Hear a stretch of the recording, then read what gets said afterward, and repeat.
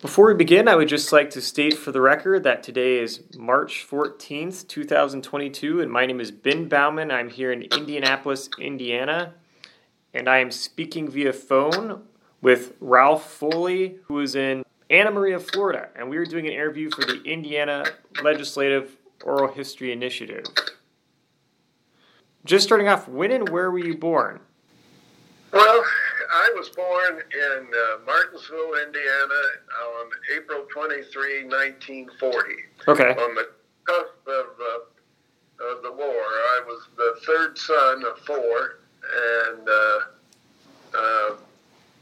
it was, of course, my earliest remembrances as a child is the birth of my little brother, youngest brother, and two was the airplanes from from the Air Force Base that was connected with Camp Atterbury at that time was in Columbus, Indiana, and the planes would practice low altitude flying and sometimes roared over our little town in Martinsville. Okay, that's interesting. And what were your parents' names? My father, Charles H. Foley, and my mother was Beatrice Louise. Her maiden name was Myren, M-Y-R-E-N. Okay. You know, just like other names in translation, I have seen M-Y-H-R-E-N, and I think it's the same name. Okay, yeah. And let's see, you mentioned that you had some Swedish ancestry, it sounds like earlier when we talked. Where was your family from before Indiana? Oh, well, my father was originally from Illinois. My mother, Upper Peninsula, Michigan, but my father's family moved to Morgan County when he was a child, and as life goes by, he had a couple of sisters. South Bend, Indiana was a real attraction. It was a good industrial thing, and that was an up-and-coming city, and he had two sisters that went up to South Bend to find their way and make a living, and my mother and her sister ended up in South Bend, and the four women became roommates. And when Dad went up to visit his sisters, he met my mother. Oh, okay. Wow, yeah. And he brought her down to the wilds of central Indiana. Yeah. All right. And what were your parents' occupations? Well, Mother started life as a teacher, but then she, I guess today we'd say administrative assistant. She worked for a marble and tile company in South Bend, bookkeeper, answering the phone, making appointments, and blah, blah. And when she married Dad and came to Martinsville, within a year started a family, and there were few jobs anyway, but she soon became a full-time mother. Okay. And my father had a number of brief occupations, but generally speaking, he finally got a law degree. In those days, you didn't need an undergraduate degree to get a law degree. It was not a graduate degree. Okay. And was admitted to the bar, and so he started in the throes of the Depression. He started his small town practice of law, which was really tough back in those days. So yeah, interesting. All right. And did you have any siblings?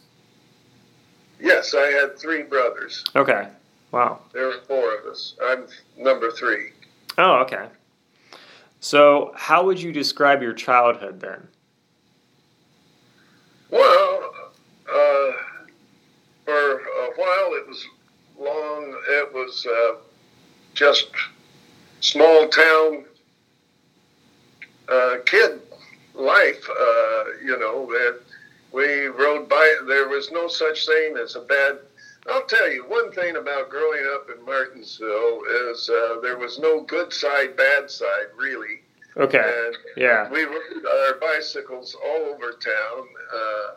The same thing was true when my wife and I were raising our sons, that the economic differences between kids really, or kids' parents, while I guess you knew about it,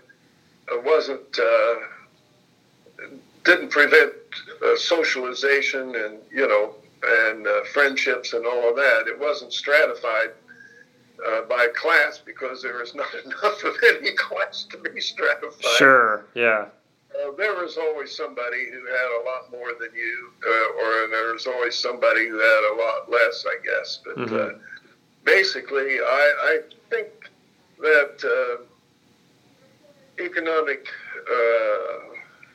kind of middle, or the economic is sometimes more important than race or religion or other things. But right. In the small town life, and then when I was about in fourth grade, we moved out into the country. My dad was a country boy. Okay. Really, we only had 6 3/4 acres, but he wanted a big garden and to have some animals and things. And Mother did not take to it well, so we eventually moved back to town. Yeah. Yeah. That's always an adjustment in lifestyle to go from rural areas to city or town. Yeah. Yeah, we had to have a party line telephone, and if you're in a profession, that wasn't good. Mm-hmm. And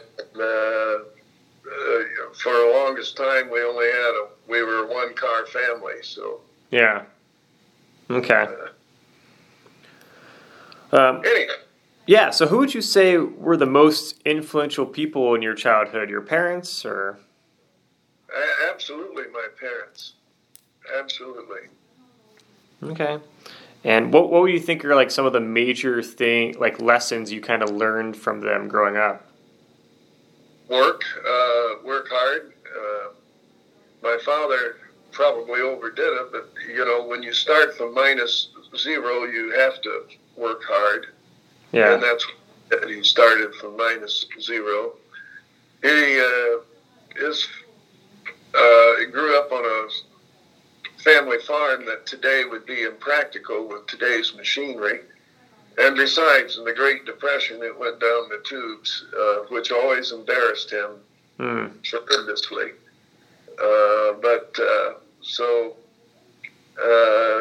Just the diligence of working hard and being honest. My parents were both churchgoers and emphasized good behavior. I don't know. My father was just a tremendous role model for us all. Yeah, sure. That's great. What understanding did you have regarding your parents' political beliefs? Well, my mother grew up in the Upper Peninsula of Michigan, and I remember talking, and down in Martinsville, they were good Republicans, but I don't know what in the world he would have thought of Trump, but other than that, yeah. they were very good Republicans. But talking politics with Mother one time, I said, well, Mother, all your family are Democrats. And she said, you don't understand. In the Upper Peninsula, your choices were between the communists and the Democrats. Oh my God. Because of the socialist workers and all of that. Sure. She said, we actually had a communist in town until World War II. Yeah. Wow. But up there in the Northwoods, but they didn't know anything was bad about that. Yeah. Wow.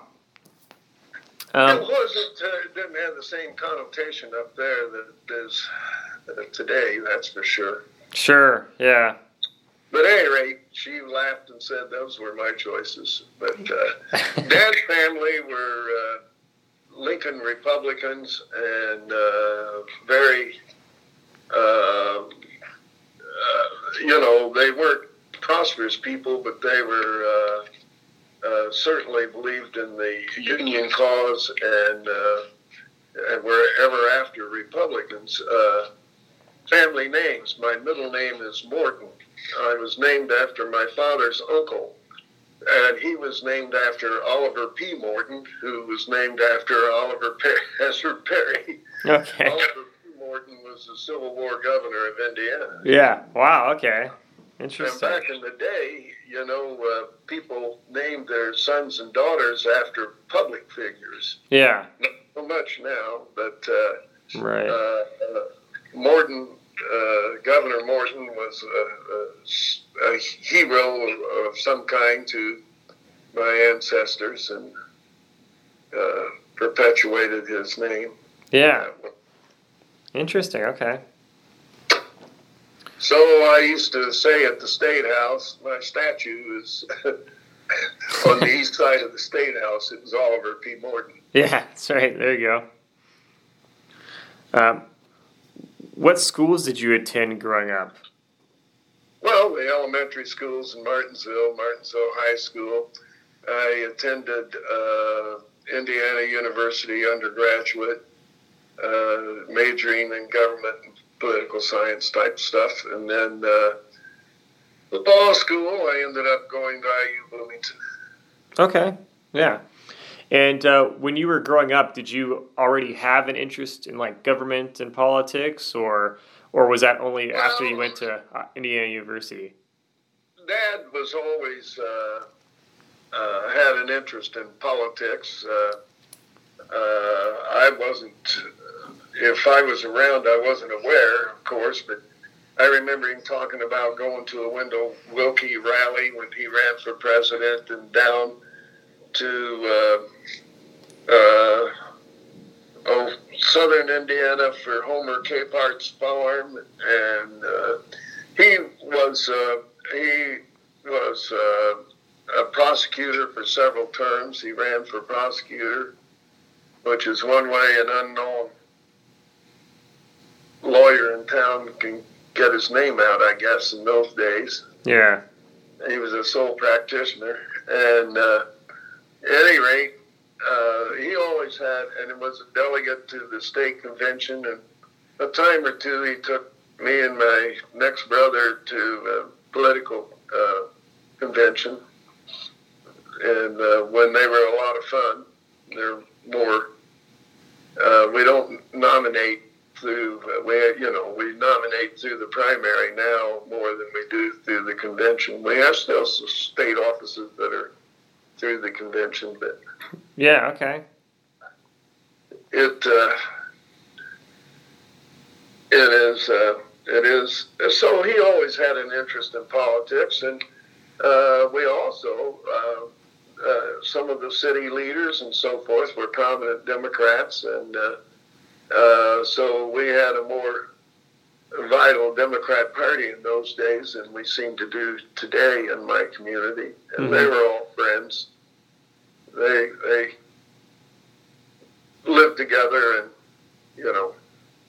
contested together. Yeah, okay. And people have feelings. I understand that. Sometimes you're mad as hell, but you get over it. Yeah.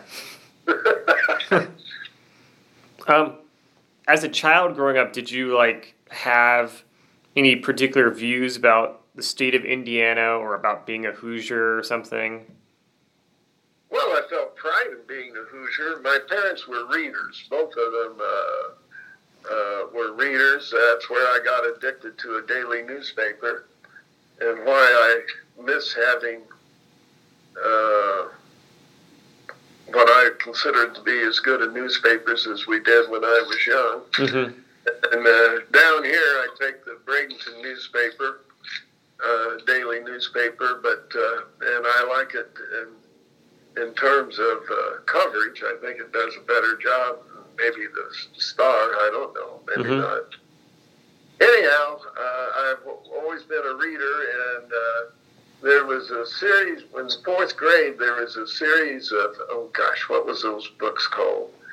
But they were books like on Abraham Lincoln and in Indiana and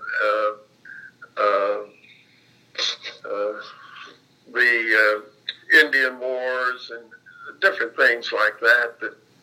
So I always have had, and Dad loved history, so I always had. It's interesting, Ben. I did not take history in college. I never squeezed it in, but I always loved history. Yeah. And that's one regret I had. And when I was in the legislature, one of my friends, of course, I think he was having marital problems, but at any rate, he went back to school and got his master's in history while attending the General Assembly. And I thought, well, how cool is that? Yeah, wow. Sometimes they go to school part-time or college part-time to get a law degree or something that will, and that's more common. The history degree was uncommon for Yeah. any rate. I've always loved the history. I still read books. Yeah, that's good. Cool, okay. So, But that interested me in the state of Indiana, and what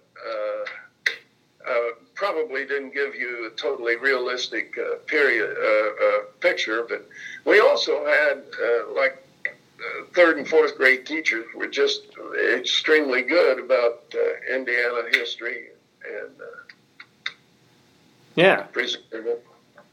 Yeah, that's always nice. Yeah, good teacher. So after you graduated from college, and you went on to get a law degree, what did you hope to do after graduation? What was your goal, to get right into politics, or were you just trying to work as a lawyer? And Yes, to work as a lawyer. I've always had a political interest. One time I ran for county chairman and failed, but again, it was a different era of what a county chairman would do and how it was. But at any rate, I always had an interest in politics and knew my local politicians. We had a congressman, Bill Bray, and Bill Bray was a remarkable man in a lot of ways. And my next oldest brother became a Capitol page in Washington, D.C. due to the patronage of Bill Bray. And so that that got some interest in politics too, was because of Mr. Bray, and good friends with his son Richard today. But yeah. My interest in politics grew. I never really formulated a plan to run for office at some point in time, but it came at opportunity sometimes is a window that closes. And Richard Bray was state representative, and he was leaving that to run for state senate. So there was an open seat, and I went to a meeting of interested people, seeing if we could unite around a candidate, and came out of the meeting perhaps the candidate. Okay. And I talked it over with my wife, and her dad was always interested in politics, and he was also a Republican, and which made it nice. And from time to time, people had asked him to run for Congress, but he never did. But at any rate, he was an interesting guy, and so I asked my wife, went home to talk to her, and said I have an opportunity, probably the only one I'll ever receive, to run on an open seat in Morgan County. And she said, I'd rather have you run and lose than always regret you didn't try. Wow, okay. So I thought, where did she come up with that? Yeah. Yeah, that's interesting. Yeah. Yeah. What rocket has she been hiding under? Of all the things I didn't expect her to say, that was probably it. Yeah. But it was very, very good advice. So both of us worked very, very hard to win the primary. The general election wasn't as hard as the primary. Yeah. Okay. And so when did you get married? I got married in 1962. It'll be 60 years this summer. Oh, wow. Congratulations. That's cool. Thank you. That's, we both have to live till August, though. Yeah. There's that, but yeah. And do you have any children? Yes, I have 3 sons. Okay. Nice. All right. Cool. So when you decided to run, tell me, what was it like, running for the Indiana General Assembly? Did you have a particular political outlook or some strategy, or? Well, here's the thing. I did not have, quote, a big organization. It was nice that if I asked somebody if they could help me do this or that, usually they would. But I know in some areas you have a real nice organization before you start running for office. But it was just me and Ann, and what do I do next? And so you had to think it through. Yeah. I had to know the district, and I knew part of it, of course, but I had to know the district better. And that involved traveling to the different parts of the district. A legislative district typically is more than one county. And so I would go and meet the Republican county chairman in the different counties and ask who did they think I ought to talk to. And I know in Brown County and in Johnson County, they kind of said, well, we don't pick people in the primary, but if you win the primary, you're our guy. If I was running for office, I'd see A, B, and C. Yeah. And I asked Richard who I should see in Johnson County because it was becoming more important to the district. When I left, Brown County and Johnson County were dang near even with Morgan County in terms of votes. But anyhow, I got acquainted with a couple of older, I'll say more mature Republican women in Johnson County. And by golly, they were good and they were insightful. Yeah. And I asked one of them how she happened to become a Republican. She said, well, my mother, not my father, my mother, because the Republican Party was more receptive to women, getting the women to vote than the Democrat Party was at that point in time. Interesting. Okay. And as a matter of fact, I once went to a program in Johnson County detailing the rise of women in the Republican Party because at that point in time, at least in Indiana, I guess, the Democrats were opposed to women having to vote. It was opposite of what I thought it might have been. These women were, nobody was going to tell them what to do. Yeah, okay. And they did it. They knew politics, and they directed me here and there, and that was good. So I had 2 opponents, one from my own county, and who was a county commissioner, and one from Johnson County, who was a local politician on the township level. And I found out something, Ben. Okay. That is always true, maybe in life as well as politics. But the enemy of my enemy is my friend. Okay. I bounced into a couple of people that did not like the candidate that had run-ins of one kind or another with the other candidates, and therefore they were motivated to help me more. Sure. But I developed a map and a plan, and in addition to newspaper ads, I went into the newspapers were more popular in 1992. I went into the classified ads and just have little classifieds and scattered here and there. So knowing that some people always just glance through the classifieds. So in the different categories, I'd have a little ad as well as an ad on the radio. But putting up signs, that seemed to be important. And there's yard signs, and then there's bigger signs. And I had to go on patrol because my bigger signs would disappear.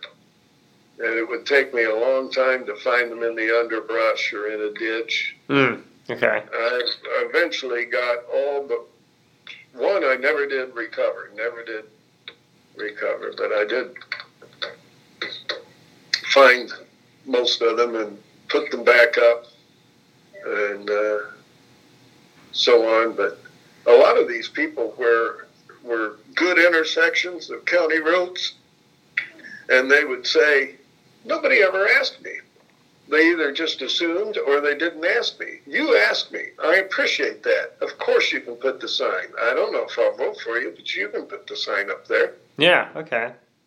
And usually if somebody wants you to put a sign up, they will vote for you. Yeah. Yeah, it makes sense. Yeah. And tell others to, too. So that was important. I knew a guy in southern Indiana, Democrat, and one time I was going down towards French Lick, and I saw all of these yard signs on both sides of the highway. And I complimented him on it and said, that's a lot of door. And he said, I've never asked permission a day in my life. He said, I just put them up in a continuous string on both sides of the streets. And he said, 90% of the time, the people won't pull them out. Wow. And they assume their neighbor did, or and they see them across the street and they just leave them. Oh my gosh. It gave him the appearance of a lot more support than maybe he said, you ought to try that, Foley. And I said, no, I don't. I can't do that. Oh my gosh. Wow. So when you were talking to people about putting a sign up in their yard or whatever, did you have to tell them what your campaign was about? I mean, was it just because you're from this political party, so that's fine with us, or were they okay, well, what are you about? What's your issue that you're trying to? Yes, I had developed a little brochure, and I tried to coordinate all of my campaign stuff. But I had a little brochure with what we would call talking points, and I had 4 or 5 talking points, and that's what I would do. Okay. What were some of the main talking points in your brochure? Oh, let me think. Boy, I'm sure it was all good government, Ben. Yeah. But I think the issues that seemed to be, some were social issues like right to life. Okay. But that wasn't critical. I never tried to tell somebody else what they could and couldn't do, but what I thought was the best. Right. But anyway,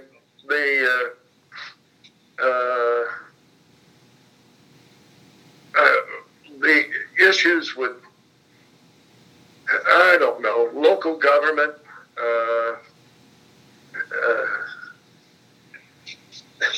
boy, you are stumping my memory. But I had bullet points. I do know that. Right. I had 5 bullet points of things that probably were issues of the day that seemed clear. And I went to every political meeting and made my opponents I started going to every little town, every incorporated town, and asking to come to the town board. And when one of my opponents found out about that, was very upset and started doing the same thing. Okay. But trying to tell them that I was interested in their lives and in their opinions and in their struggles. Small town government has a lot of issues. I'm sure something had to do with criminal law. Okay. I've always been interested in criminal law and was briefly a deputy prosecutor. Yeah. And things like that. Sure. I remember we just had finished redistricting, so some of that was new ground for my particular seat. They weren't earth-shaking concepts. Right. They were common, but how I would execute them and things of that nature, I guess. But if I were home, I could probably go to the basement and find that brochure. Yeah, no worries. That's not a problem. My wife wants me to clean out that stuff. Yeah, thinking about your election to the General Assembly, what was the election process like? Did it seem like a pretty good process and straightforward, or? Well, it was what I expected. In that, it was straightforward. You have to get the votes. Yep. You have to. So we tried to keep count of. Have somebody telephone me and tell me how we were doing in the various precincts, and that's what I did. Yeah. Okay. So it was exciting, and I was very gratified to win by a nice margin and so on. Did you think that you were likely to win before the election happened? Well, I hoped I was, but you can't take it for granted. Yeah. There's no such thing as an unbeatable candidate. Right. No such thing. That's another lesson Bray taught me. But because he got beat, and I remember that was a shocker. But to me, yeah. But, he said, "Oh, don't worry about it, Foley. I just ran one time too many." Okay. And I kept that in mind. That's another reason I left after 20 years. I thought that was substantial and enough, and it was time to turn the wheel. Yeah. But I like to think about issues, and I like to come to my own conclusion. It led to some success and some failures in the General Assembly.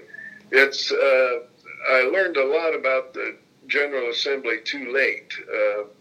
Building consensus, how legislation has to percolate sometimes session after session, so you don't have the patience for it sometimes, but you got to keep at it, and you've got to keep trying to build the constituencies of support if it's a change. Right. And I was not one that believed in change for change's sake, for right. cosmetic. I wanted change to be for a purpose, and thinking through an issue I thought was important, and coming to my own conclusion, which is not always, instead of just picking up an idea, what other states were doing, or yeah. the there's a million ways you can get legislative concept ideas. Everything from constituents to conferences to there is an important role for lobbyists to get you to see a point of view that maybe you overlooked. Yeah. A facet. And I can give you one big example. Sure. I tried to look at township government. And township government's motto is, we're closest to the people. And it's, in my father's era, township government was extremely important because they ran the schools, the poor relief, and they knew their little community, and even the county seat seemed remote. So it was closest to the people, and the people were integrated. Well, townships no longer run the schools, thank goodness. They only run emergency poor relief, not all poor relief. But their biggest function is fire departments. Okay. And you ask people today, maybe in 1920s, everybody knew their township government. But unless you're connected with the fire department, you're unlikely to know anything about township government. Yeah. If you, I used to keep a file, no longer, but just clipping out of the newspapers, articles about malfeasance, misfeasance in county government and township government. It is easy for townships to fall into a pattern of unaccountability. And the State Board of Accounts will never have enough manpower to audit all of them. Right, sure. We had the Shepherd, oh my goodness, our lieutenant governor became Joe Kernan. The Shepard-Kernan or Kernan-Shepard report on reforming government had a big section on township government that interested me. And I thought, boy, that will never go. Let me see if I can reinvent the role of townships. Yeah. And I was beginning to make progress. I was going to make every township trustee in a county board of township trustees. What were they going to do? They were going to have to coordinate and approve the placement of fire departments, the physical buildings, so that we could make sure that every area of the county, the most prosperous township will have the biggest and best township fire department, and the least prosperous township will be struggling to get a 20-year-old pumper truck, you know. Okay, yeah. And so they would have to agree by some margin to the placement of fire halls and fire department equipment. And it would be more of a county-wide levy rather than a township levy. We've had the phenomena of townships having separate fire departments within a short distance of each other, a mile away. Wow. And then other areas, and we've had a lot of conflict within fire departments and jealousy over territory and so on. And in the smaller townships, it is the key of, or maybe they don't have a school anymore. Maybe they don't even have a neighborhood church anymore. But they do have a neighborhood fire hall, and they're proud of it, and they're volunteers and so on. So you don't want to destroy that sense of community. Yeah. But you have to be rational. And the other thing is they say, well, our rate is so small. Well, it is. It's small, and nobody notices it. But it still adds up to money within the township, and that money can be funding every fire department member's personal gas, you know. Yeah. It can be wasted in 10 different ways and misspent. So I was going to have I was going to have the township budget approved by the county council. So they would have to submit and justify a budget. Therefore, they'd have to balance their books, even on years when the State Board of Accounts didn't do it for them. Oh, wow. And so on. I remember we had a township trustee one time that left the boyfriend or whatever, but left the state and was still getting paid her salary. And she said, well, I still have a house in Morgan County, and there's not a damn thing you can do about it. I'm an elected official. Yeah. Nobody keeps my hours. Wow.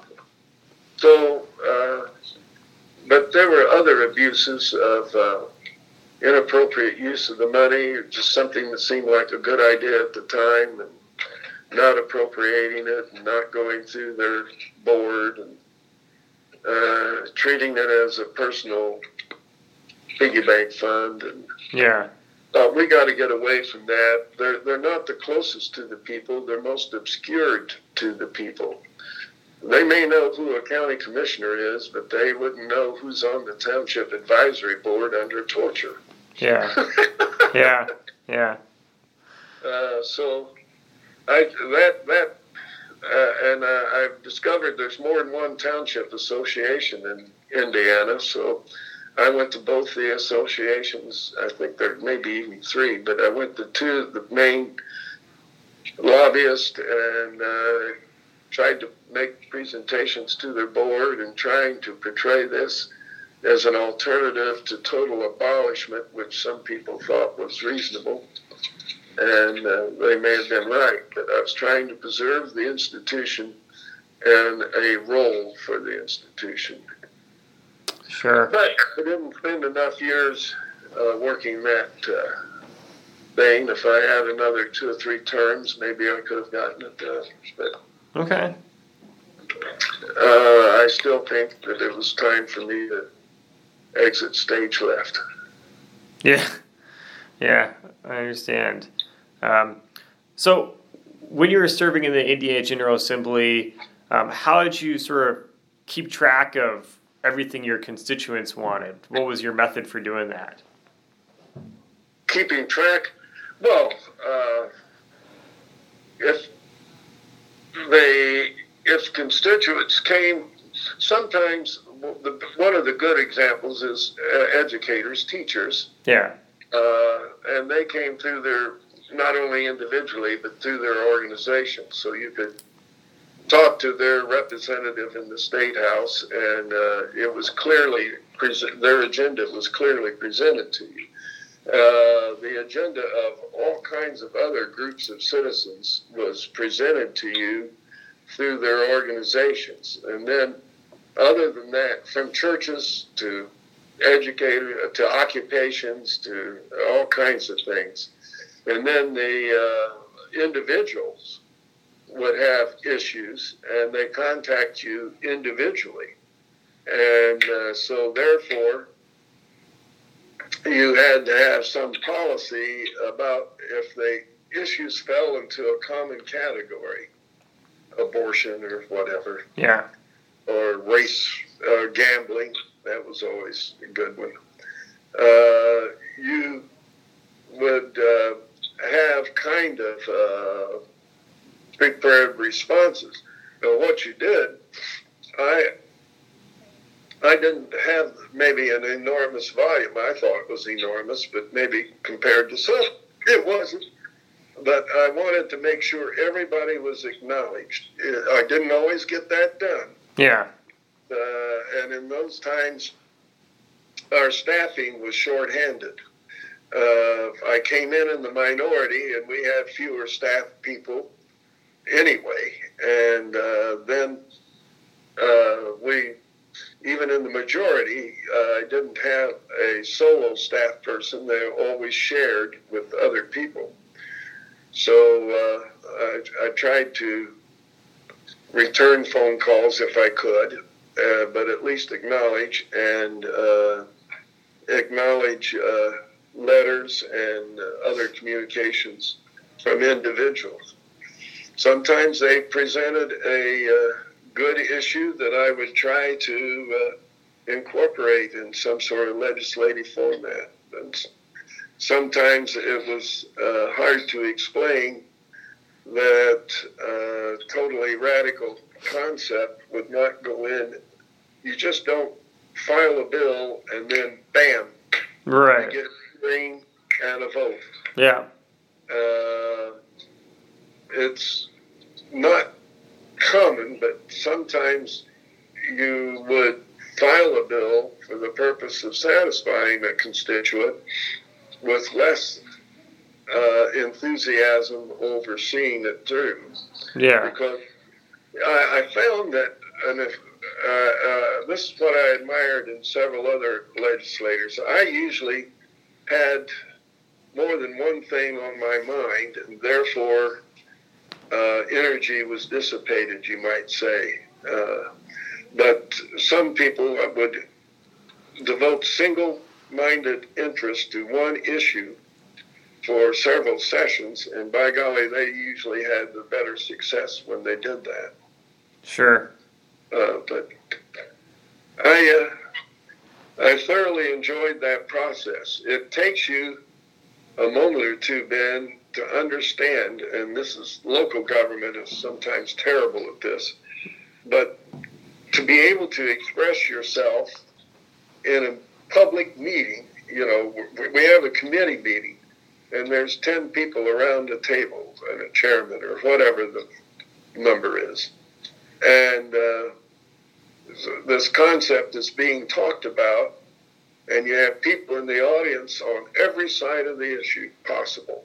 And on sides you didn't even know were in the thing. You thought it was a square and it's a hexagon. Right. But, you had to be able to express yourself candidly to the other committee members, and you had to speak up so that the people in the audience understood what you were saying. You couldn't go back in and just whisper across the table.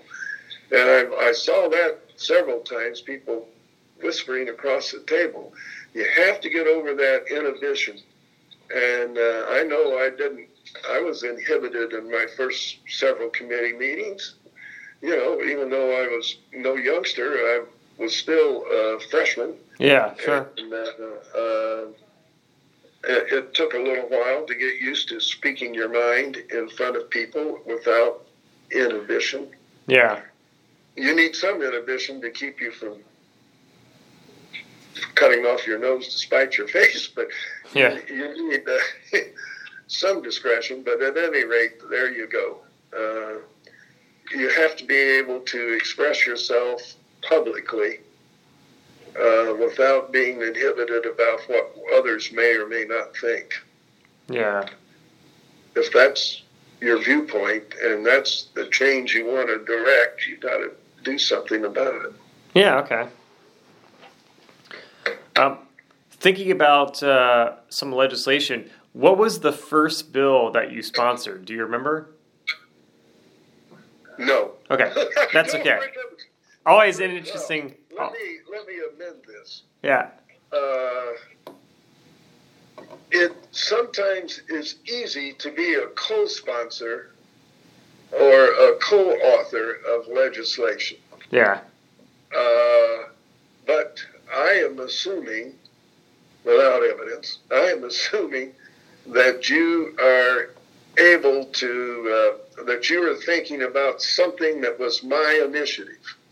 Well, yeah, I mean, it could be... My solo initiative. Yeah. And then I attracted others and so on. Yeah, it can be something that you authored instead of just sponsoring. Either way, just sometimes people have like a distinctive memory about their first bill, but a lot of people also have just no idea because it wasn't something that stuck out to them. So just kind of depends. I was always moving on to the next thing. But, yeah, sure. No, understandable. I came in the minority. It would be extremely rare for a minority member, freshman minority member, to get legislation passed in that chamber. Yeah. Without some sort of big assist. And I was able to get co-sponsor legislation that interested me, that I felt comfortable promoting. For example, I was a small-town lawyer and dealt with probate and real estate. So when I had probate and real estate issues, I came up to the bat. And the other thing is, it's dull as pond water, but I was always interested in technical corrections. Okay. Therefore, there was a time I was chairman of rules and found the political component of rules, but it was a wonderful exercise also. But Phil, Gutwein is retiring this year, Doug Gutwein, and he used to say when I got up to speak, he went out for a smoke. Okay. But it was what he was talking about really was technical corrections or code revision. Yeah. Okay. Reorganizing the code. Yeah. And I wanted to understand the process, and then talking to the professionals that prepared that work, I wanted to understand any change and what it meant, and I wanted to hit the highlights so nobody could be blindsided and said, I never knew that was in the bill, that was a trick. Yeah. The presenters of, the professional staff that did that work was so invested in that, you also had to appreciate their product, so to speak. Yeah. Okay. And so I think the first legislation that I ever was invested in was probate or real estate, and then assisted in the technical corrections as a Republican member, and later as the lead when we were in the majority. Yeah. Okay. With those meetings. I was in the probate and real estate section of the State Bar Association. Before the legislature, I was active in the State Bar Association in their sections, and held office, and I was on the board of governors, and I was secretary or treasurer and counsel to the president, things like that. Right. Yeah, makes sense.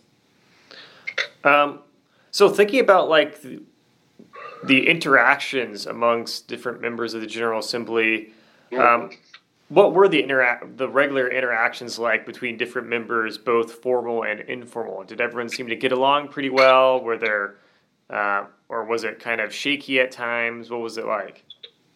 Well, there's always key political issues. Yep. Democrat or Republican, and that would cause a stark division of the House. But other than that, Ben, I know that there's this anti-lobbyist sentiment, including my own constituents. Yeah. Misunderstanding their role. But we used to have some dinners or receptions that included both Democrats and Republicans, and it's one way you got acquainted with people across the aisle and found out they were human beings too. Sure. I served a little bit on labor, a very contentious committee. I could have made a career of it. And became the Republican chairman when we were, but that wasn't my key interest. But nevertheless, the most disruptive, union, bombastic legislator on the other side and I went to lunch one time and ended up liking each other. Okay. Yeah. Now, I think as we've cracked down on these things, on the abuse of lobbying and the public outrage at going to a dinner or reception, we have fewer and fewer of those, and there are fewer opportunities for people to know the people on the other side of the aisle. Yeah. And for example, the state cafeteria used to have a table where both Democrats and Republicans sat there and chided each other and joked and ate and found out they were human beings too, with some of the same struggles. Yeah. And I thought that was very collegiate. I think there are fewer opportunities to develop that civility of collegiality in the General Assembly today. There are fewer opportunities. We used to, when I was chair of different committees, we would have solicit lobbyists, or sometimes they volunteered, to take us all out to dinner, both Democrats and Republicans. And it was team building, if you will. And there was always some issues that we could get along with. And for example, in courts and criminal code, which I was active in, was you would like to think that was something that we could agree on and we work on together. And but those meetings at the beginning of the session where you sat down together and broke bread often paid great dividends in collegiality and civility and the understanding of an opposite viewpoint, whether or not you supported it. Sure.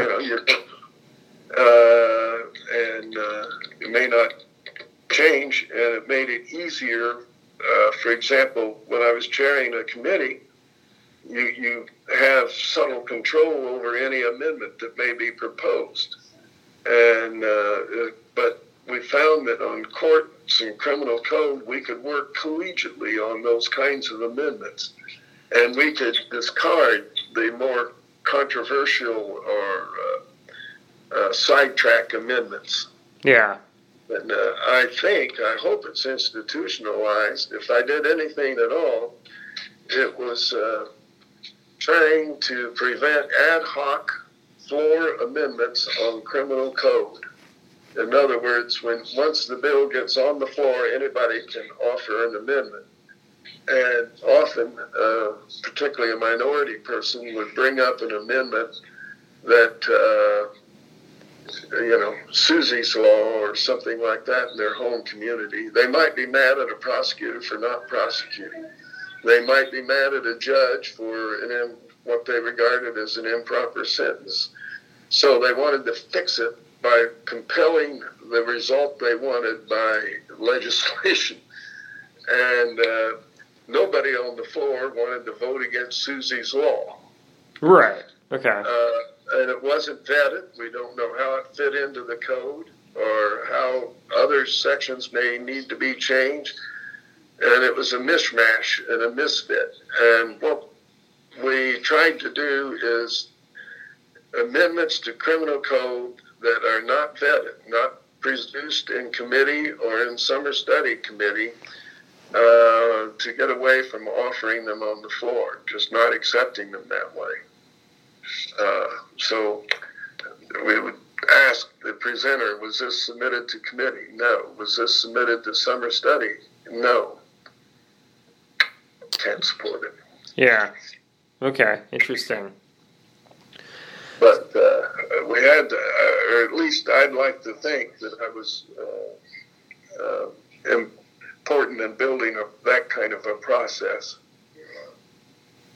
Yeah. Okay. And so you mentioned kind of how there was a time where there was a lot more, I guess, interactions between different members from different political parties than I guess today probably. It seems to be today. Yeah. So why do you think that changed? What happened to that relationship? Well, in part, maybe the party got more strident, but in part it was reform, trying to eliminate what is the good citizen groups, like League of Women Voters, but not that. The Julia,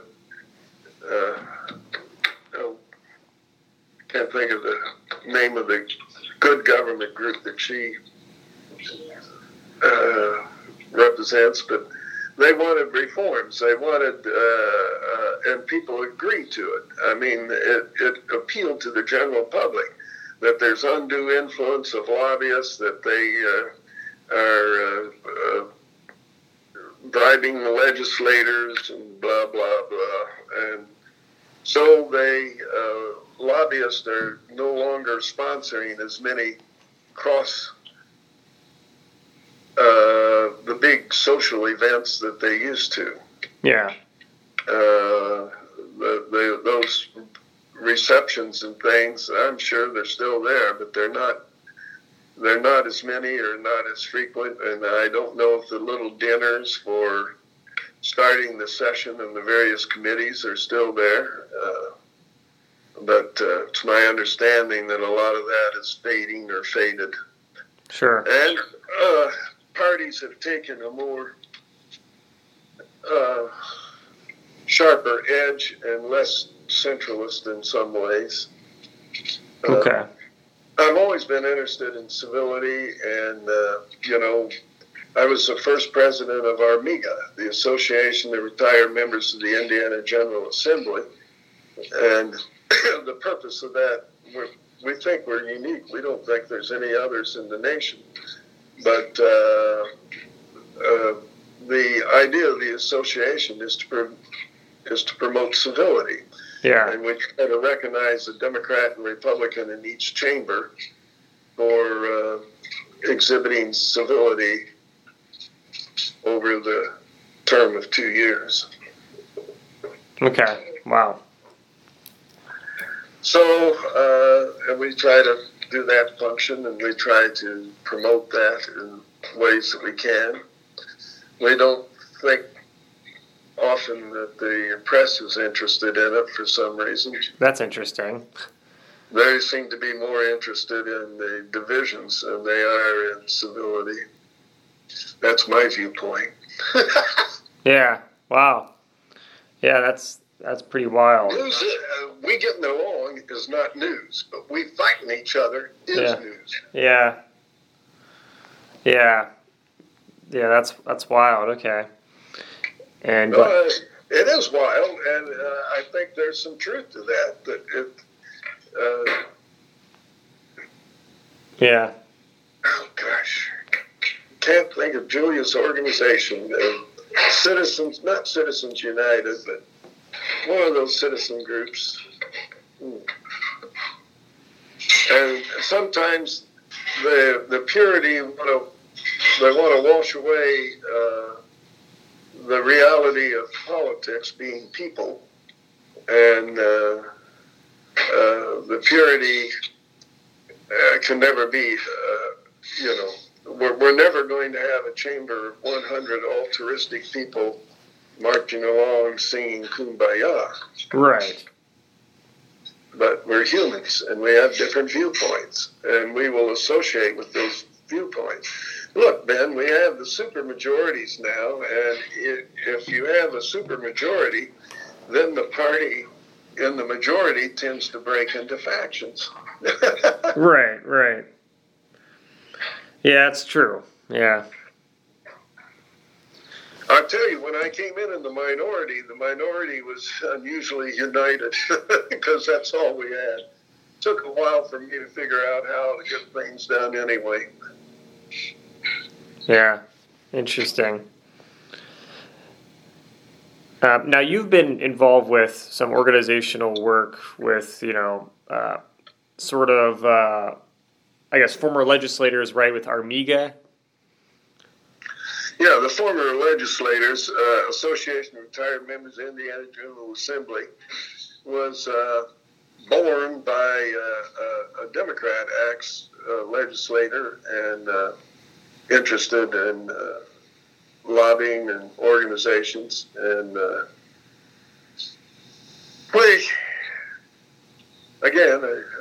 it's not, we try to have a socialization once a year.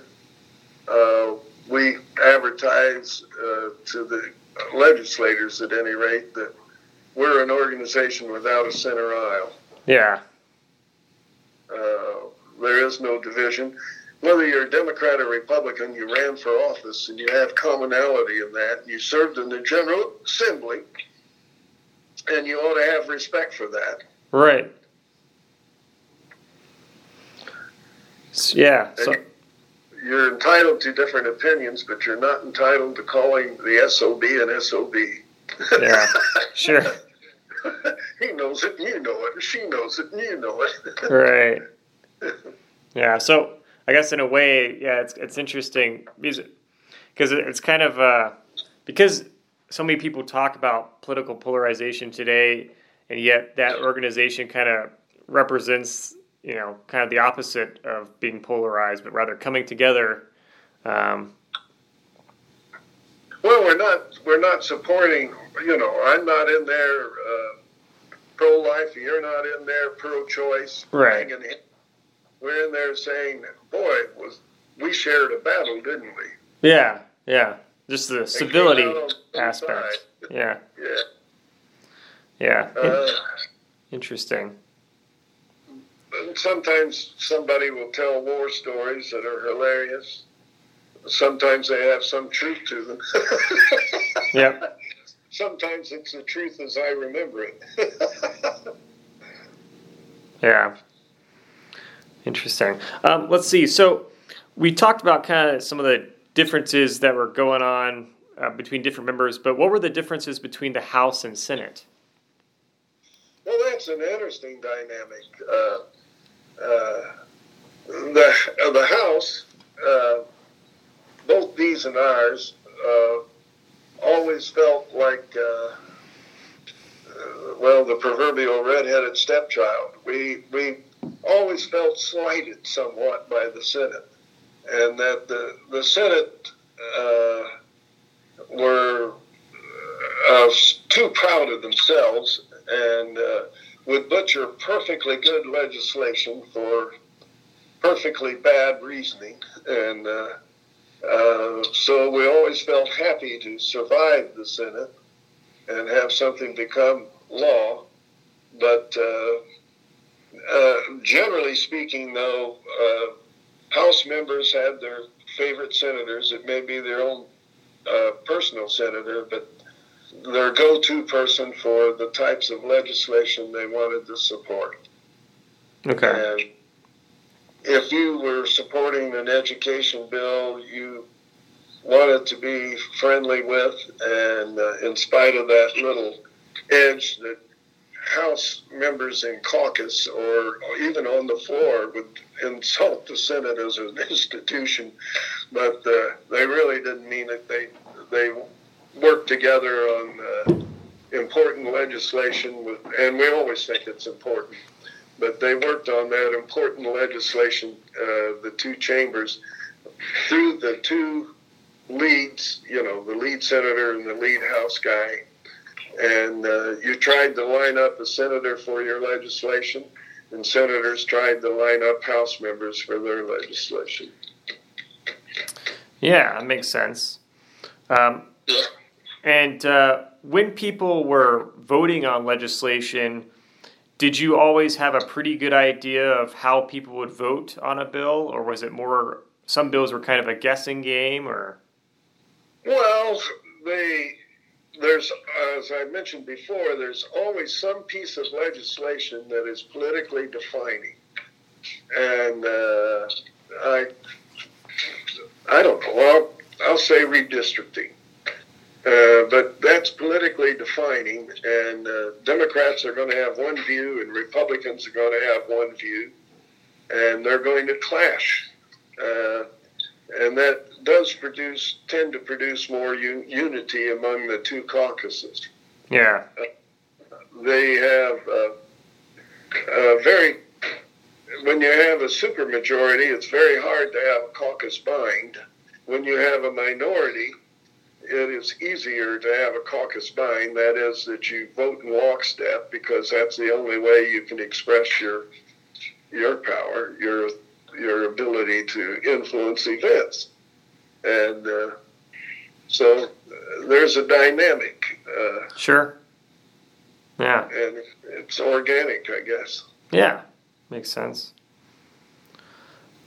Now, how influential was party leadership to getting legislation passed? Was it, did you ever go against party leadership, or was it pretty much you had to kind of go, if you didn't get their approval, then you kind of couldn't do anything?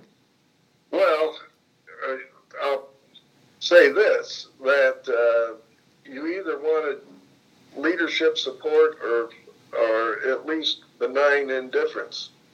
That is, it made no difference to leadership. Leadership is interested in their goals. Leadership always has an agenda, both Democrats and Republicans. They have their talking points that they want to achieve this session. Yeah. And they are going to, by golly, achieve that come hell or high water, or try. And it's harder in the minority, so you end up being resistant to things. But leadership, otherwise, there's the committee chairs will meet with their leaders, or the committee ranking members with their minority leader. But the committee chairs meet with their leadership, and they tell them what's happening in their committee that the chairman feels is appropriate to go forward. And the leadership in the leader's inner circle, or whoever his advisors are, he has his own counsel, a lawyer, he has his own legislative policy people, and they'll discuss it as to whether that is opposed to their agenda, fits their agenda, or makes no difference to their agenda. If you cross the leader terribly, it is hard to get anything moving. Right, yeah. To be oblique, Yeah. if you're intending to cross it. But you also got to remember that if you double cross a leader, you stand grave danger of simply being an ornament. Yeah. I've seen guys who've gotten in big doo-doo with their leadership that on the phone and in constituent mailings, you would think they were the most important person in the General Assembly. When nobody knew that they were the most worthless person in the General Assembly, they couldn't get, they couldn't get sunshine passed. Okay. Wow. They were a pariah within, but their constituents were not aware of that pariah, and they would vote for bills, and then they could brag about they supported this bill or that. Yeah. Nobody takes away your ability to vote. Yeah, okay. But your ability to be influential in pressing legislation. Right. But I don't know. Some of my committees, I guess, were dull. Judiciary, which dealt with a lot of legal issues. Courts and criminal code. Rules. I had a lot of fun with rules a time or two. Particularly when I was in the minority, baiting the opposite leader. Usually ended up becoming fond of them. Okay. Thinking about the legislation during your time that you served, what was the most controversial legislative issue you think when you served in the General Assembly? Oh, I stuck my nose where it shouldn't belong in a number of things. I tried to reform the Judicial Nominating Commission. Boy, that went like a rock in a pond. Okay. And leadership wasn't happy with that one either. I tried to reform township government. It's hard to get cross-aisle support on some of those things because it's easier for them to curry favor with the township organization saying, I stood up against this bad legislation fully presented. I tried reform more than once. Tried to do the criminal code, but most of the legislation that I was able to pass was, I thought, fairly easy for anyone on either side of the aisle, but you're not going to get unanimity very often. So yeah, always people who were opposed to it for one reason or another. Right. Who knows?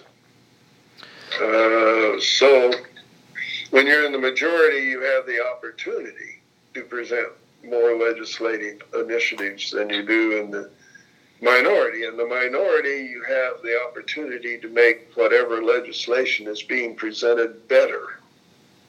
Yeah. In other words, when I was in the minority on a criminal law or probate real estate or commercial law,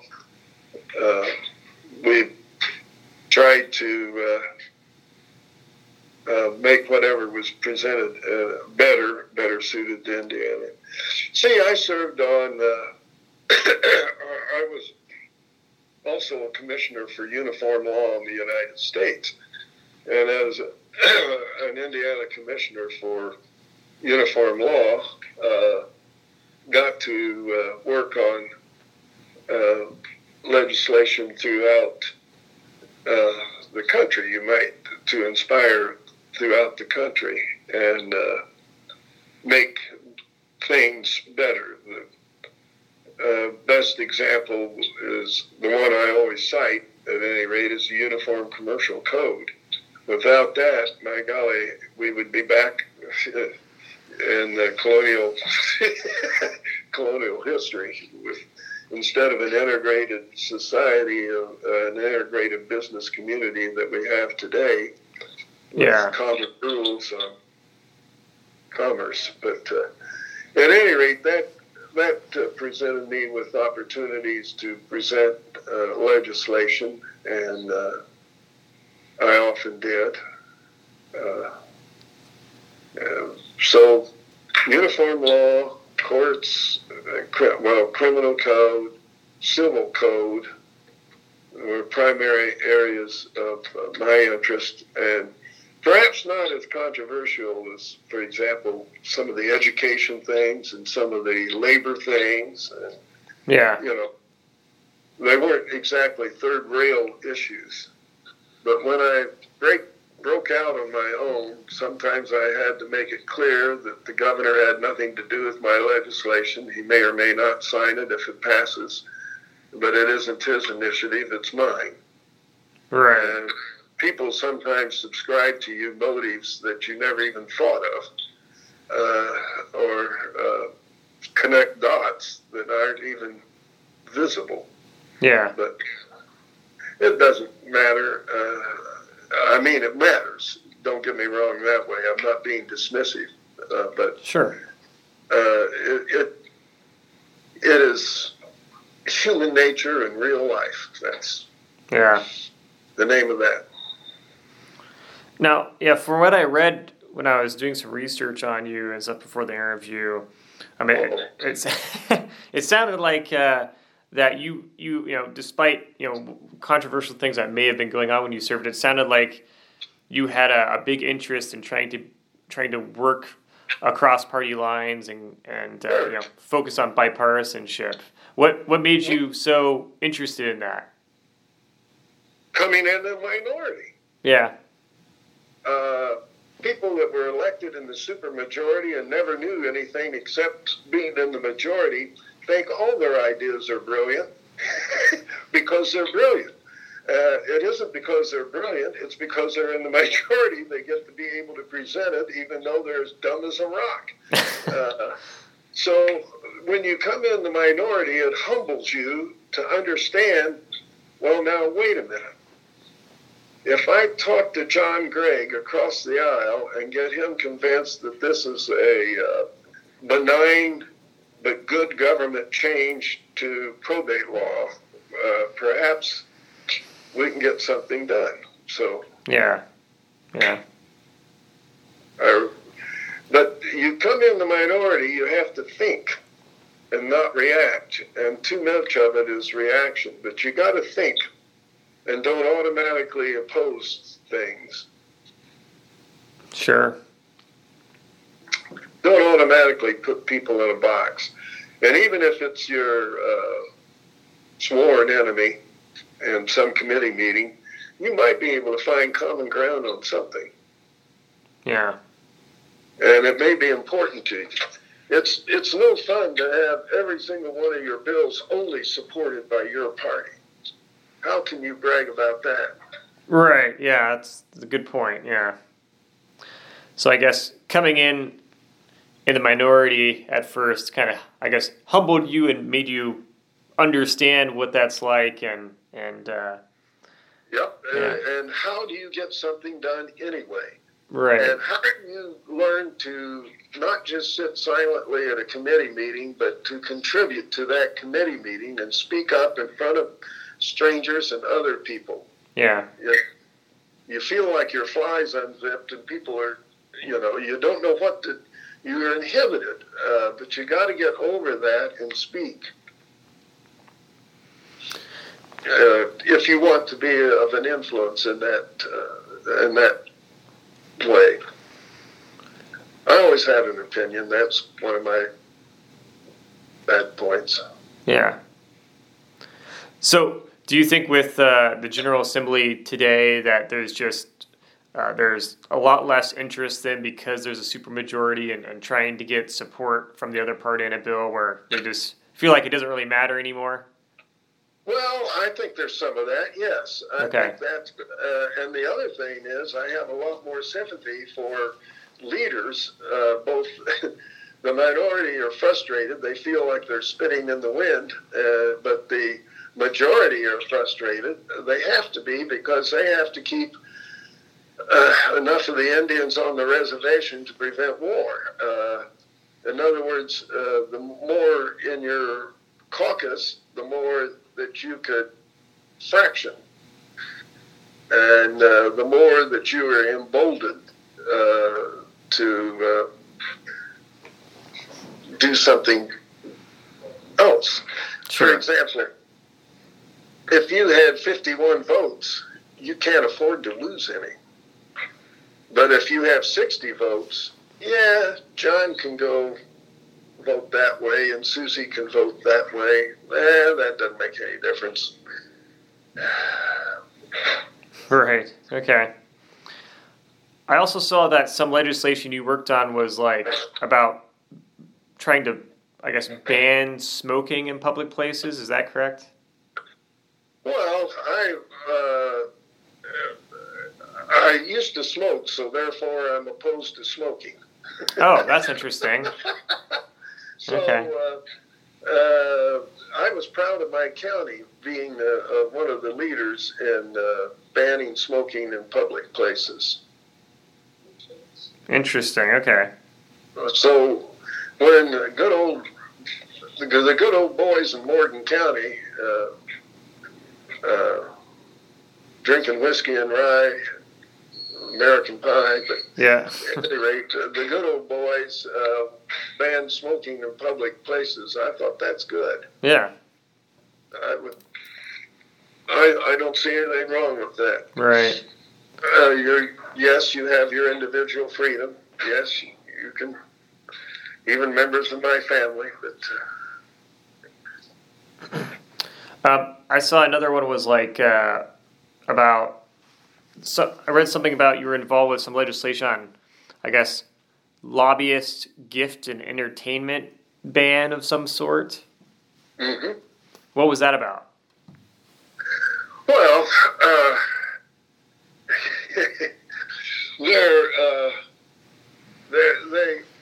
I don't oppose to an organization for giving a legislator a trinket or something like that. That to me does not corrupt a legislator. But when you abuse that and you give them a trip to the Bahamas or something like that, Yeah. And we have to be very, very careful with industries like gaming. And some people are weaker influenced, weaker threshold than others. I won't say ever that I have more integrity than somebody else, but I will say that I wasn't tempted by things that other people may have been tempted by. I've seen shiny things. I don't need to. Right. So yes, I don't want corruption, but it's hard sometimes, Ben, to find the line between just acknowledging and corruption. Sure. So that's the job. Yeah. Okay. Let's see. So thinking about your, I guess, some reflections on your service in the General Assembly, how difficult was it to manage your service in the General Assembly as well as your family life? Now it is difficult, and some legislators feel compelled because of the competitiveness of their district or something to devote even more time and energy to being, quote, a representative or a senator, state representative or senator. Yeah. Some states support their state legislators with home offices and home staff and all of that. That's, to me, going a little bit too far. I don't mind if somebody comes up to me in Walmart or Kroger's or wherever, as long as they don't accost me. Right. Yeah. But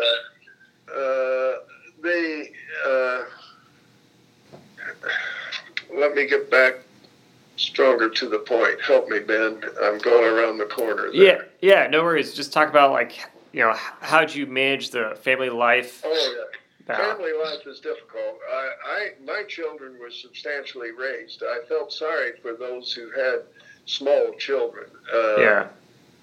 Because they neglected. I'd gone to a lot of their games and things like that, but I missed out. And the other thing you miss out on, Ben, that is outsiders would not put in the equation, but you miss out socializing with your own friends and your own groups, your church or whatever, your own charities. It's tough to get those things done. Right. And I found that it was a friend would invite my wife and I over for cards or dinner, whatever. I could go, but it was hard for us to host because I was either gone or doing something. Yeah. And some people resented that, and I'm sorry, but I haven't made up for it either. Right. But anyhow, I think it does. There is a sacrifice, and I found that I had an economic sacrifice. Some people assume because I was a lawyer, somehow I made money off the General Assembly, and it's not true. Yeah. I was unable to serve my clients effectively, and I lost clients. I lost work because of the General Assembly. Sure. Now, if I had a big office, maybe they could have picked up the slack, but I never did. I wasn't one of the big downtown lawyers. Right, right. So, how would you summarize your time overall then as a state legislator? Well, I learned to love the institution of the legislature and the people that populate it on either side of the aisle. I have a great deal more respect for state government than I ever did before, and how it operates and what its challenges are. It's a wonderful thing, and I hope that we keep an element of citizen legislators. There's too many that think that we ought to professionalize the legislators, and then you will see it exponentially explode into these regional offices and home offices and staff here and staff there, blah, blah. But I really loved it, and I loved it was a highlight. It came to me at a right time in my life, and I just treasured the time I spent there. Yeah. Okay. Very important for me. Do you have a favorite story from your time as a legislator? Well, yeah. John Gregg was Speaker of the House and a Democrat and a wild man to some ways and a good friend. And we had some traffic bill, and I had an amendment on the floor of the House doing what I tell you is not good practice. But I had been annoyed in traffic commuting to Indianapolis and driving around my district time and time again and I still am, except when I forget, the failure to use turn signals. So I had this cockamamie joke amendment about criminalizing the failure to use turn signals. Okay. And increasing the penalty as you got older. Now I'm 81. I don't think it's as funny as I did. But for example, I would say if you're over 75, then the fine is doubled and you're in prison for a month or something. So failure to use turn signals. And I got on up at the stand and the rostrum and made my little comments on the legislature and got some giggles and made my point that we have a lot of traffic laws that cannot be enforced, but should be enforced or should be something we do for other people because we can't read minds. And then, as you can do, as the legislator said, Mr. Speaker, I withdraw my amendment. John Gregg said, Representative Foley, I didn't hear you. And I said, I'll speak up. I withdraw my amendment. And he said, I didn't hear you. Close the board. Oh, no. So they closed the board, and somebody even pushed my button red. So I had 100, and the speaker voted against me. I had 100 no votes. And he says, you now have the record for the biggest defeat in legislative history in the state of Indiana. Oh, my gosh. So I got a lot of laughs and a lot of ridicule over that, and John had his fun. You got to have some fun. For gosh sakes, you can't run it like a morgue. Right. Yeah, that's right. It'd be a pretty miserable place then, yeah. And I'll tell you some other insight. Once we started filming, that is videotaping, putting on live online all of the committee meetings and the General Assembly, the humor was stamped down. The inside jokes were stamped down because it could be embarrassing. Yeah. To make a joke, or people would think you're serious or something. So it made the environment less flexible and less, less flexible and less humorous. Sure. And you need the humor once in a while to break the tension. Right, yeah. Understandable. Yeah, particularly bad day in the legislature and people are going at it. You need somebody to put up an amendment for failure, use turn signals. Yeah, that's right. What lessons did you learn from your experience in the General Assembly? Oh, I learned a lot. As I told you, I learned lessons on how organically a legislature functions, how it moves, how the challenges of the speaker and the leader, the minority leader, what those challenges are, how some of the offices in state government operate and move, and how hard it is to turn the boat around sometimes. It doesn't turn on a dime. And how to understand a different point of view. I valued the friendships across the aisle and across other barriers. Yeah. So for me, it was a broadening, life-changing experience that I felt very privileged and grateful to have had. Sure. Well, it changed me. It did. It did change me. Changed both of us. Yeah, I bet. My wife learned to smile at unhappy people. Oh my, yeah. Okay. Do you have any regrets about your experience? Yeah, I regret that sometimes when I had very, in my view, Ben, according to me, I was telling you about people's viewpoints, but according to me, in my wisdom, I thought I had a very good legislative concept, and I never quite got the hang of building the support. I was too impatient. So my advice to people would be, you got to be patient. If you think it's a really worthy idea, you've got to build support for it. This is one thing that is bad about term limits. It fails to allow everything has to be instantaneous or it won't be done. Yeah.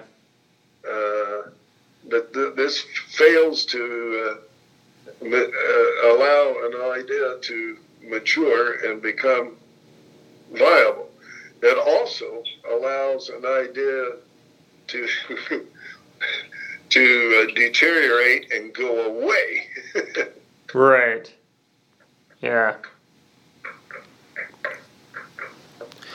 Was there like a proudest moment that you had in the General Assembly?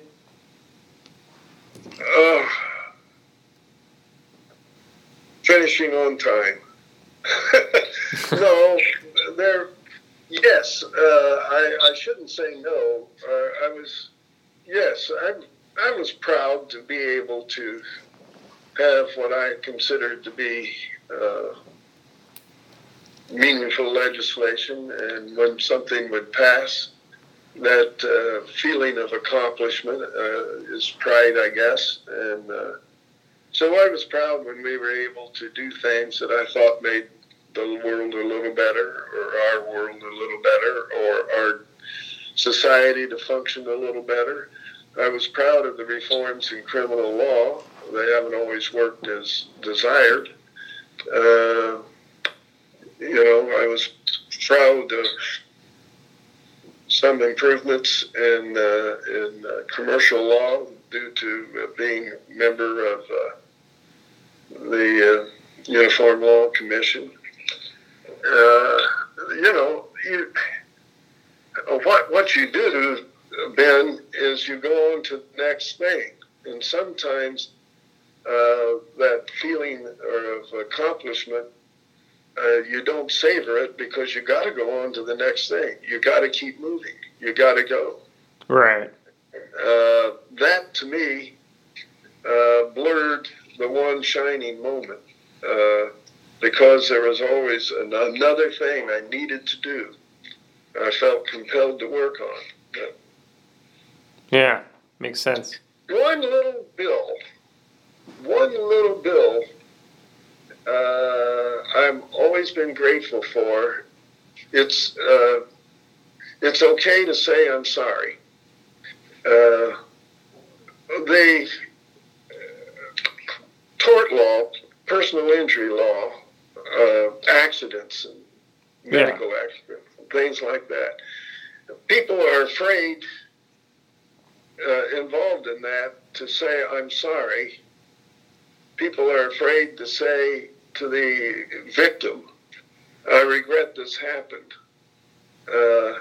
or I'm sorry for your pain, because it's taken as an admission of guilt and slammed right into your face. Wow. So I passed legislation that it's not an admission of guilt, and it's okay, for example, a doctor who had a bad result to go up to the patient, hold the patient's hand and say, I'm sorry it turned out that way. I really regret it. And sometimes you see a victim in court will say, if they had only told me that they were sorry it happened, I wouldn't have filed this lawsuit. And I got one letter after that legislation, one letter from my old retired general practitioner at home who was living in a retirement community in Marion County to be closer to kids, Bill Winter. And Bill died this year at the age of 95. But he wrote me a tender letter of praise and appreciation for being able to say I'm sorry without the fear that it would be taken as an admission of liability. Wow. Yeah. Because you do everything by the book, and sometimes you have a bad result, and sometimes you skipped a step. That's true. But by God, you ought to be able to say, I'm sorry it happened. Yeah. Yeah. Let's see. What advice would you give to future legislators or even current legislators? Patience. Understand that it's a mighty thin pancake without two sides, as Rex Early used to say. Yeah, okay. Understand that there's another viewpoint. Try not to take it personally. Try to find something you like about the other person. Sure. There was a young bachelor on the Democrat side, and he married one of my assistants on the Republican side. Okay. But they have something in common. But, yeah, try to not miss, good golly, we're all human beings, and civility. Sense of humor. Sometimes it got me in trouble, but I always, I guess it's the Irish should be. You have to be patient. You have to have a sense of humor. You've got to understand that there are different perspectives that are valid. Yeah. Maybe there's something you should know.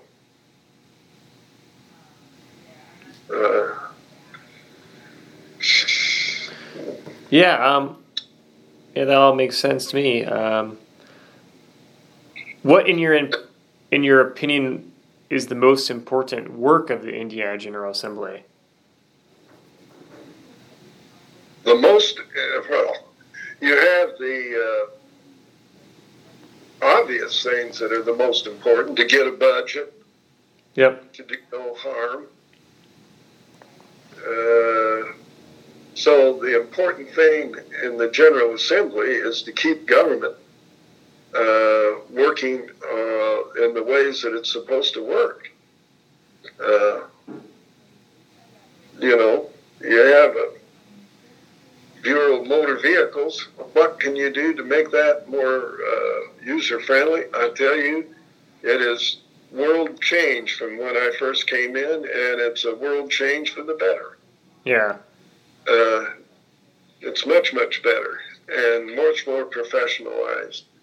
The purpose of the General Assembly is to keep the state of Indiana working towards its goals in as an efficient and a manner and a fair manner as possible.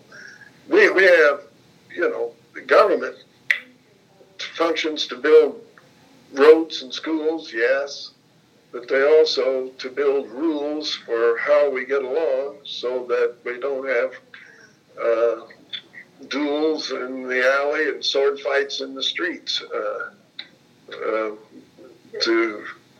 We have to have a civil society is a society that abides by certain universal rules or codes of conduct. And they're not always black and white. You could say the Ten Commandments, but then the devil's in the details. Sure. So they're continuously working to fund the government at a reasonable rate and to do the functions of government, make government function. My constituent complaints were usually about, I can't get a response from the Bureau or the department, or they're running roughshod over my farm or my business. And you say, well, let's see how that works. Yeah. The business of the General Assembly is to make government work and to fund it in a cost-effective way as possible. Right. They always say the budget. And the short session is to just fix what ails, not to start new initiatives. But we start new initiatives in the short session anymore. And then that makes people want more session. But I don't know. Yeah, understandable. Now, I know when a lot of people think about the General Assembly or just really politics in general, historically, a lot of people will talk about how big of a role is money in politics or gerrymandering. Throughout your career, how influential was money in politics and gerrymandering in terms of affecting the dynamics of the General Assembly? Well, the gerrymandering, you can say, has been practiced by all parties. That's true. But it's gotten more sophisticated in the sense that we have more data now by little census blocks and so on, and we try to make districts compact and of common interest and not divide a community. So it's gotten, excuse me, Ben, it's gotten easy. It's gotten not easier, but it's gotten better. And gerrymandering is one aspect that may affect a seat here and there, but the overall wave is more important. In other words, if there's a statewide sweep of the state ticket, that's going to affect who is elected locally. A lot of people do separate their local legislator from the political parties, it's true. Some of them, more of them are running, and it's hard to find a political symbol on their literature or party. And you don't even casually, you might not know they're a Democrat or a Republican. But, right. So they're trying to avoid that. They're trying to have people identify with them as a person rather than as a party. But what happens on the state level or national level does influence what happens in the General Assembly and who gets what seat. It is a local. I don't want to distract from that or diminish it. I was locally elected and probably could have sustained a Democrat wave, probably because of the demographics of my district and because I had some support in the November elections from Democrats as well as Republicans, but not enough maybe. But what I'm trying to say is that sometimes the statewide or national trend overcomes gerrymandering or washes it away. Sure. And you can't at any rate, you can't avoid it, even though you're a nice guy or gal. But if you identify locally with your state representative or state senator, that's critical, regardless of where the boundaries are. Gerrymandering can make a difference, but it's getting harder to do in a technical age and harder to detect. And I think it's, to some extent, overrated. Okay. It is real, but I think some of these national trends or statewide trends overcome gerrymandering. And some of the losses are not as a result of gerrymandering, but simply a change in statewide voting habits or national voting habits. Okay. Thinking about sort of the general public now, what does the public not know about the Indiana General Assembly and how it operates? Well, I think it's hard for them, general public generally, with few exceptions, hard for them to understand how it operates or why it's necessary to get along with the other party or with anybody for that matter. And it's hard to understand the work it takes in getting any kind of legislation passed, how many hands it has to go through and how many voices have to be heard. So the process isn't as cut and dried and open and shut, so to speak. It doesn't just happen. It's a process. So I guess the biggest thing the public doesn't understand is legislation is a process. And it's not a package that just gets passed down the assembly line. It is a process. Yeah. What else do they not understand? Well, I thought I was more in tune than most, but didn't understand all of the dynamics of government and legislature, but that's okay too. Right. Okay. What enduring qualities do you think the people of Indiana still have? You mean the general populace? Yeah. Well, authenticity. I think we have Hoosiers, by and large, are authentic people. They are who they say they are. And that they have that dash of integrity and makes them authentic and genuine. I thoroughly enjoyed people. If you don't like people, you shouldn't be in the General Assembly. Yeah, that's true. That's be hard to be a member of the General Assembly if you can't get along with people very well. Yeah. Yeah. Sometimes people get elected, and you wonder how it ever happened. Maybe they never met him. Yeah. Oh my. Well, so I think the people have authenticity, and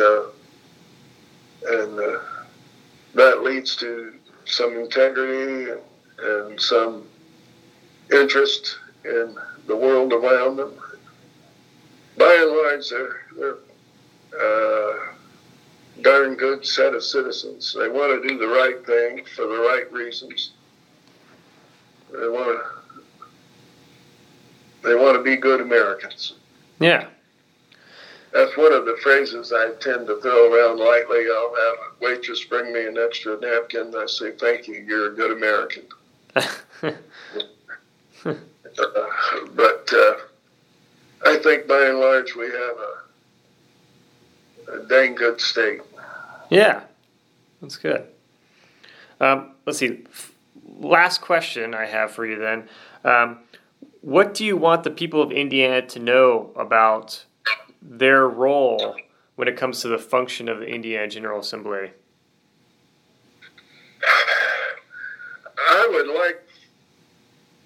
people to take kind of a longer view of,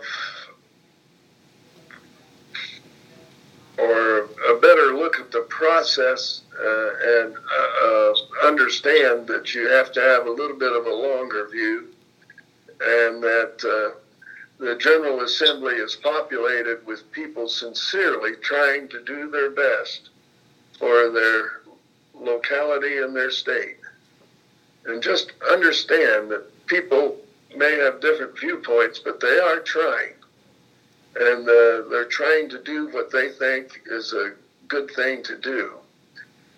So I want them to understand the process rather than a product on the assembly line, and that you can have people of goodwill even though they have dumbass views. Yeah. That's not very nice to say, but it's an exaggeration. But you may think they're a foolish person or something, but hold back. Right. Yeah, okay. Well, that's all the questions I have for you. Is there anything that I did not ask about that you want to mention? Oh, probably. Okay. I don't know, Ben. Right now, I talked longer than I thought I should. Oh, okay. No, it's totally fine. All right. Well, thanks again for doing this. I appreciate it. Thank you. Talk to you later. All right. Okay. Bye-bye. Bye-bye.